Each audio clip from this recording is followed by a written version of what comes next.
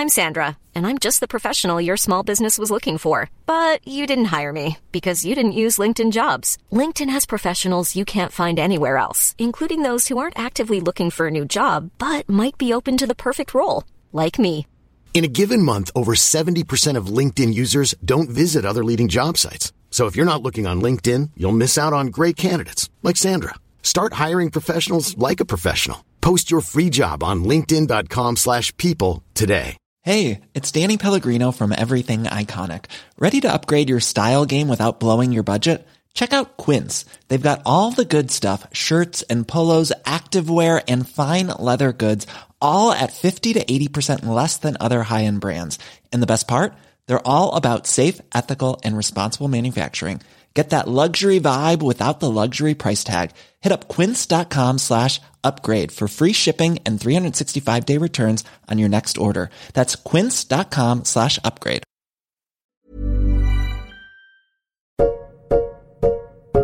Hi, Jason Cherkis here. In light of the tragedy unfolding in Houston, we thought we'd do something a little different this week. Instead of our planned episode, we dug up an interview we did last year. We previously thought it just wouldn't fit for this season, but in light of this week's events, it suddenly seems timely. In it, we go back to the last time the country confronted a serious disaster in the Gulf of Mexico. We are talking, of course, about the 2010 BP oil spill. In the spring and summer of Obama's second year in office, that spill dominated the news. The images of oil gushing out of an underwater pipe were everywhere, and it just seemed like the oil would never stop spilling. Here we had a man-made disaster, an oil company's risky overreach resulting in tragedy. We seem to constantly be wanting to challenge the limits of Mother Nature while ignoring the consequences, whether it's overdevelopment in Houston or drilling in deeper and deeper depths in the Gulf of Mexico. Sam and I talked with Ben LeBolt, who worked communications in the White House covering energy and the environment. We asked him what it was like behind the scenes, how an administration confronts a 21st century problem with no easy solution. Take a listen. Why don't you say who you are first and what your position was at the time of the BP oil spill? I'm Ben LeBolt. In 2010, I was assistant press secretary at the White House, and I handled communications related to energy and the environment. Okay. So that made you, semi-chiefly responsible for communications on the BP oil spill? I was certainly I was part of a very, very broad team that included a lot of agencies, but handled communications for Carol Browner and all the energy advisors advising the president on the spill. Had you guys ever discussed or gamed out, all right, what should we do in the case of an oil spill or an environmental disaster in any way? Well, I think prior to this, I guess. We had rapid response structure in place that worked across issues, and each spokesperson in the communications office was assigned to a set of agencies. And one of the surprising things about working in the White House is you would think that everything is a top-down structure where you can kind of dictate the events and announcements of the week, but quickly realize that the bureaucracy is constantly moving forward. What was the first moment that you heard about a spill happening in the Gulf? Well, I remember it clearly. It began with a powerful explosion less than 24 hours ago. I was off at a friend's wedding in Palm Springs. A column of flames shooting into the night sky over the Gulf of Mexico. And I remember seeing the incident report and thinking that this was just the typical incident where something happened offshore. It was responded to quickly, dealt with, and over. Little did I know that months down the road, I'd be all consumed working with others to deal with the problem. That oil spill, wow, in the Gulf of Mexico, it is now much worse than anyone thought. How does it go from being, it could just be another incident to this is something we need to get a hold of or handle on? Well, I mean, the bottom line is the problem got worse. The oil didn't stop. It became clear after a series of days that assumptions about oil companies having the capabilities to respond to leaks and contain them themselves was not actually true. It's so big they might have to call in the troops to prevent an ecological nightmare. Early on, did you get a sense from BP that they were in over their heads, or they were bullshitting you guys? You know,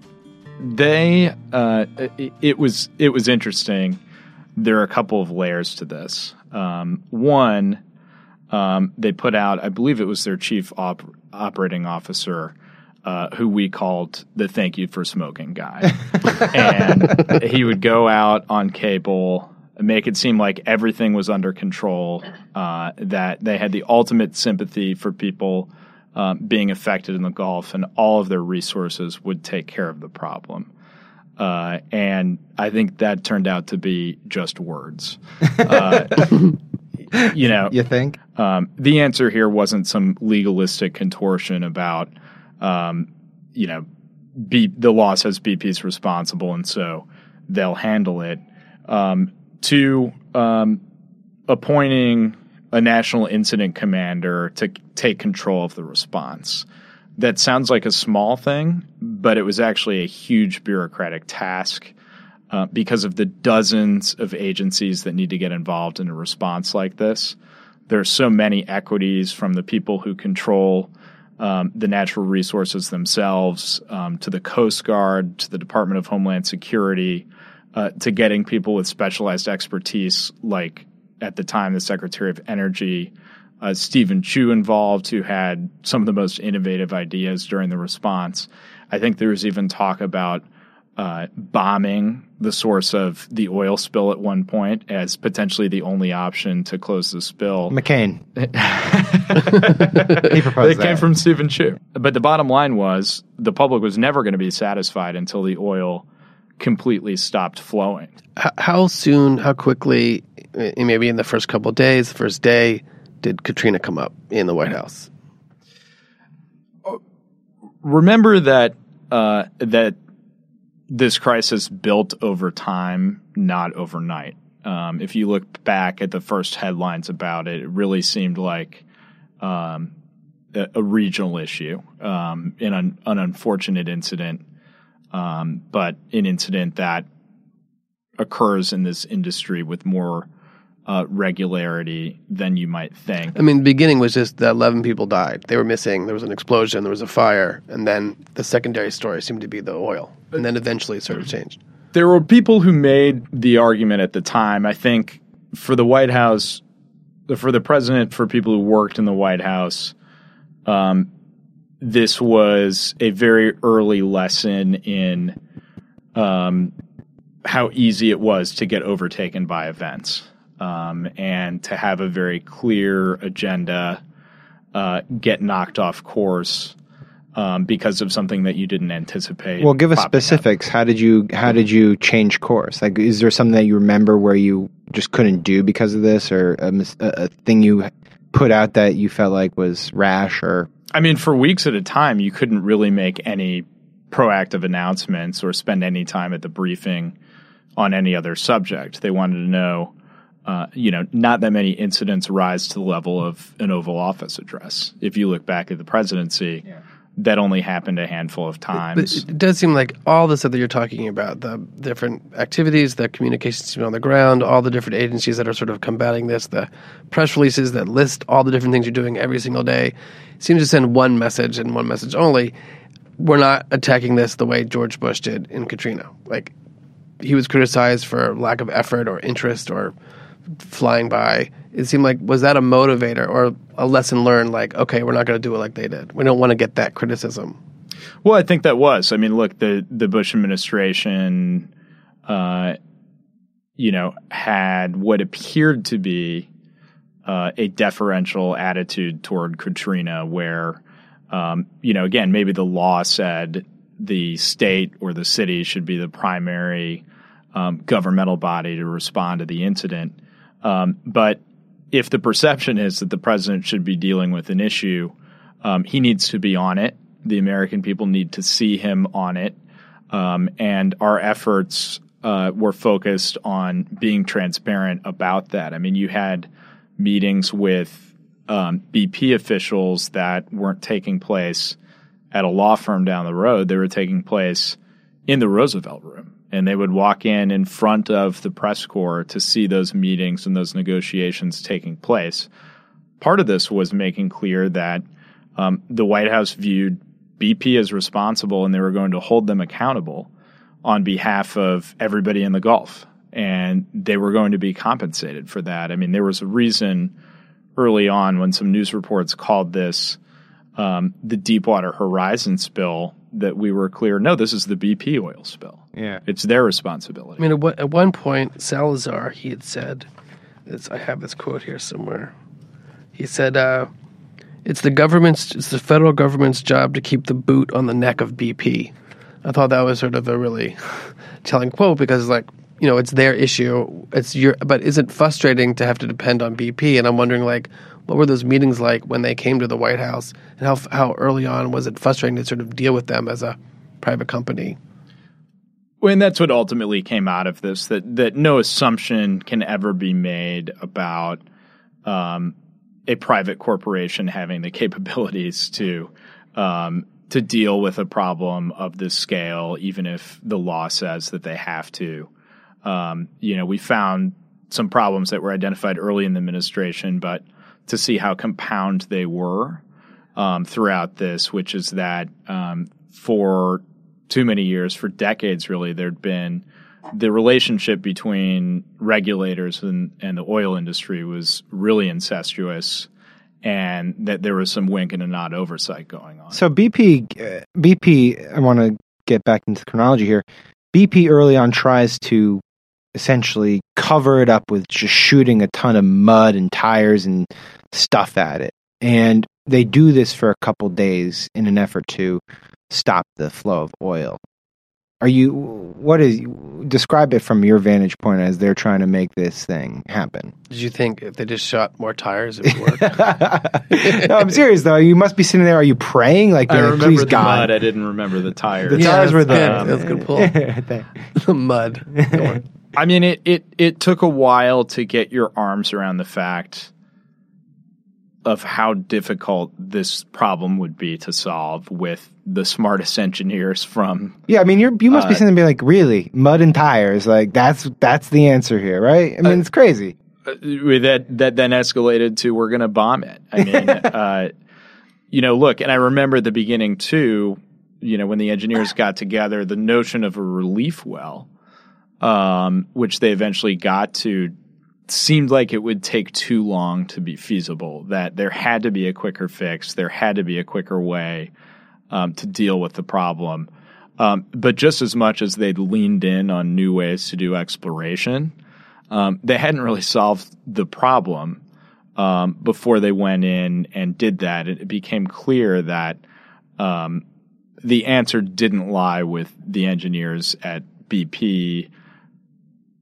Literally the smartest engineers in the country on the public and private sector side needed to be consulted. In fact, engineers overseas were consulted. I remember there were meetings with the Norwegians and others who had offshore drilling and had done it in new ways. Literally a global search for a solution. Okay, but I keep trying to get you to give us a time frame, but I'm curious, like, what was your expectation early on that when it would stop? I mean, you must have thought in the back of your head, okay, I won't be dealing with this through July. The spill started in April. Of course. I mean, something of this nature and scope had never happened before, I think. You were thinking, like, okay, by a couple of weeks, I'll be out of this. We'll be on to something else. I think that's right. Look, and we were sitting in a communication shop, right? Our job was to provide information and provide it early and provide it constantly and serve as a point of contact so that people understood operationally everything that was being done to deal with the oil spill. But it became clear over time that, a simple operational answer wasn't there. And how did the mood start to change? Well, anytime you're consumed entirely with a crisis, 7 days a week, 24 hours a day, dealing with problems as they come up, getting blasted on TV, the mood is a little bleak, to say the least. I think luckily this had been a team that had been significantly tested during the campaigns, and that was filled with people who'd managed crises before. I think, Robert Gibbs in particular is somebody who thrive is the wrong word, but really knows how to handle and manage a crisis. And we learned a lot from him during that process. It was frustrating that there were people at the agencies who didn't seem to understand the environment we were operating in. What do you mean by that? That when you have thousands of people involved in a response, individual agencies shouldn't be putting out pieces of information that aren't vetted and fact-checked and haven't gone through the broader operation so that they are presented in the appropriate way. And that was a very broad description. You want to give us a specific example? Them Coast Guards, they were terrible.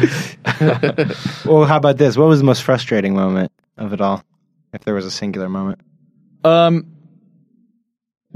think there were levels of it. There were officials who made insensitive comments or got over their skis. There were statements made before the facts were fully known that had to be walked back. One thing, this became a narrative in the Obama administration around every crisis, where we felt like the press was demanding anger and emotion from the president, when part of our belief in the president was premised on the fact that he'd be level-headed in a crisis and wouldn't be, bright red-faced shouting on television. Well, he did say he wanted to know whose ass to kick, if you recall that quote. Did you write that line for him? Was that you? It seemed a little unlike kicking ass him. And taking names. Yeah, apparently. That wasn't no beer summit. So there were. I don't want to reduce it to one thing. How about but a personal moment? Did you ever go home and just throw shit against the wall, and be like, "God damn it, get the split screen off"? Now you're demanding that I got angry. Did you in your bathtub? Did you build a replica of the spill, then try to figure it out? It's still there today. Okay, so that's a yes. Good. I'm curious, what were your hours like during this crisis? Were you working 12, 14-hour days or longer? Or it was totally constant. I mean, I don't want to fall into the trap of, I still, in media trainings today, I show footage of the CEO of BP at the time, Tony Hayward, saying, nobody wanted to get their lives back more than him. Oh yeah, I remember that. Oh, that was so moving.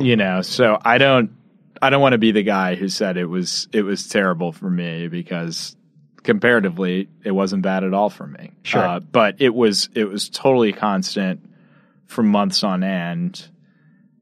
And there were great, inspiring, amazing times in the Obama White House that we'll all remember.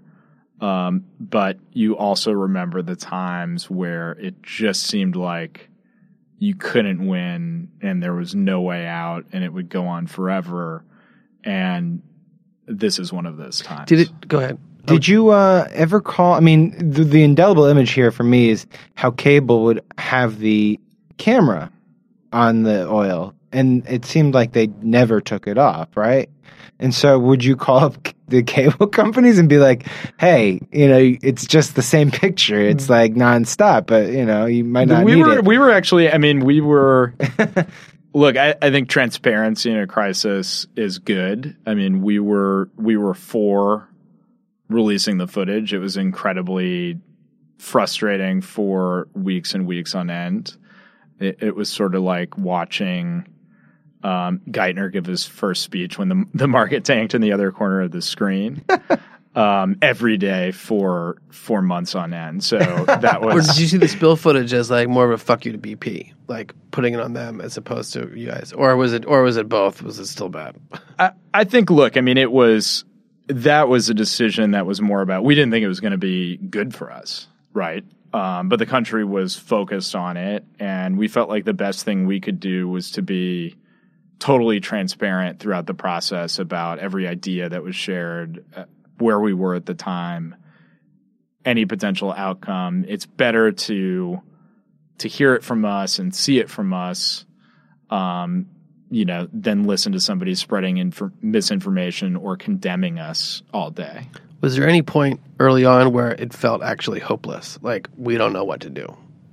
Scientists aren't giving us an answer. We're throwing tires at this thing. That's the thing, is there was always, maybe you lost confidence in them over time, but anytime the engineers got together, there was always, the list of 5 ideas, whether it was the dirt and the tires, the top kill, the bomb, the chemical that would dissolve the oil in the Gulf, a new set of skimmers, answers from Norway. There was always some list of ideas that seemed like they would help. But I think nobody from the beginning anticipated how long it would take. I mean, it was the biggest environmental disaster the country had ever seen. Did people come up to you in your personal life, people who you knew not in politics, to offer suggestions on how to handle this? Well, that gets into my schedule at the time, which is, I think my personal life was a little desk and a little phone in the White House. So I think that was. But like Uncle John didn't email you being like, "Hey Ben, I got this idea." I think Uncle John in this case would be reporters. Okay, off the record, Turkish TV stopping by to say that if we could only. If we could only get a submarine down that could lower the pressure in the hull, then everything would be taken care of. So in a crisis moment, it does seem like everybody has the... Is that Turkish TV's idea? The submarine? Really? I'll give you their contact information so you can thank them for solving the problem. But it was, there are a set of people who in a crisis suddenly become an expert on the issue with all of the solutions. Oh, sure. And did anyone from past administrations reach out to you, from past administration comm shops to reach out to you about, maybe it was just sort of like, it's going to be all right or buck up, that type of thing. But did you get any of that? I remember talking to some of the Bush people I think it was either during or right in the aftermath of Katrina. And I remember them saying, on the inside, the highs aren't as high and the lows aren't as low. You're seeing an amplification of that in the media. And I think that was true about the oil spill as well. So the day that it gets capped, describe it. There was nothing but relief at that point, right? I mean, it didn't feel like a win. It felt like an exhale of the small amount of breath that you had left in your body. And even if you look back at the stories that ran in the weeks after the oil spill, they still portrayed the president in an incredibly dark way. Like he couldn't recover the presidency, even though the problem had been dealt with, that it was a bad omen for everything else to come, that a window had been closed to accomplish other things. So, it was the day the well got capped didn't seem like an ending to the story. If you thought the only way to get a more defined jawline with natural-looking results was through surgery, think again. Juvederm Volux XC is a non-surgical injectable gel filler that improves moderate to severe loss of jawline definition and can help you achieve natural-looking results with little downtime. Even better, this improved definition lasts up to 1 year with optimal treatment. No maintenance required. Improve jawline definition for a smooth, sculpted look with Juvederm Volux XC. For important safety information and to find a licensed specialist, visit Juvederm.com. That's JUVEDERM.com. Not for people with severe allergic reactions, allergies to lidocaine, or the proteins used in Juvederm. Common side effects include injection site redness, swelling, pain, tenderness, firmness, lumps, bumps, bruising, discoloration, or itching. There's a risk of unintentional injection into a blood vessel, which can cause vision abnormalities, blindness, stroke, temporary scabs, or scarring. Talk to a licensed specialist to find out if it's right for you. Burrow's furniture is built for the way you live. From ensuring easy assembly and disassembly to honoring highly requested new colors for their award-winning seating, they always have their customers in mind. Their modular seating is made out of durable materials to last and grow with you. And with Burrow, you always get fast, free shipping. Get up to 60% off during Burrow's Memorial Day sale at burrow.com/ACAST. That's burrow.com/ACAST. burrow.com/ACAST.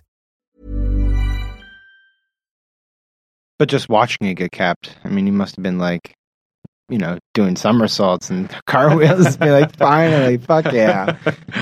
We didn't even have to bomb the thing.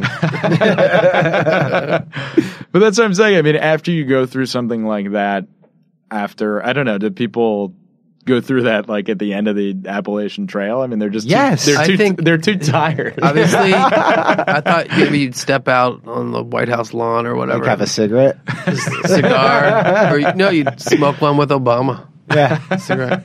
We made it to the end. Thank God. When you look back at all this stuff, I've heard people say this from the administration that of all the political crises, I'm not talking about shootings, but political crises, that this one was the worst, in part because there was a sense of helplessness, that this wasn't a problem you created, but one you had to deal with. Is that fair? I think the sense of helplessness is fair, right? I mean, there are things that result from bad strategy or political decisions that you can change course on, that you can try to go out and explain. But when all you can do is to say, we're doing the following 15 things to solve a problem, and that problem still isn't solved, and there's nothing you can do about it until the smartest engineer in the world comes up with a better solution, that's incredibly frustrating, because at that point, you're not really dealing with politics anymore. You're not dealing with territory that you know how to deal with. You're simply trying to explain something that hasn't been solved. And so I think it was, and there's no one to attack. You can't go back and Tony forth Schwartz, with the other side. Tony Hayward. Tony Hayward, that's no, it was incredibly frustrating. It'll always, in my mind, be, the crisis example of trying to weather an extremely intractable problem without simple solutions.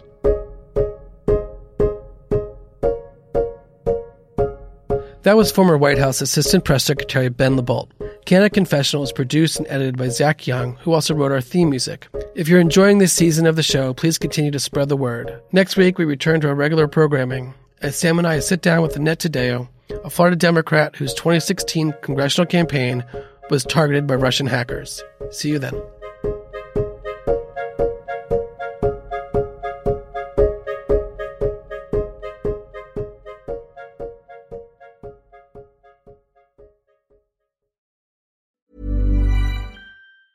Normally, being a little extra can be a bit much, but when it comes to healthcare, it pays to be extra.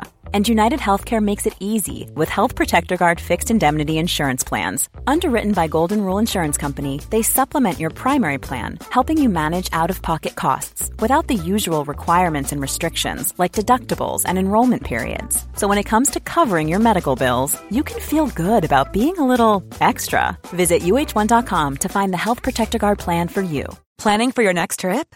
Elevate your travel style with Quince. Quince has all the jet-setting essentials you'll want for your next getaway, like European linen, premium luggage options, buttery soft Italian leather bags, and so much more. And is all priced at 50 to 80% less than similar brands. Plus, Quince only works with factories that use safe and ethical manufacturing practices. Pack your bags with high-quality essentials you'll be wearing for vacations to come with Quince. Go to quince.com/pack for free shipping and 365-day returns.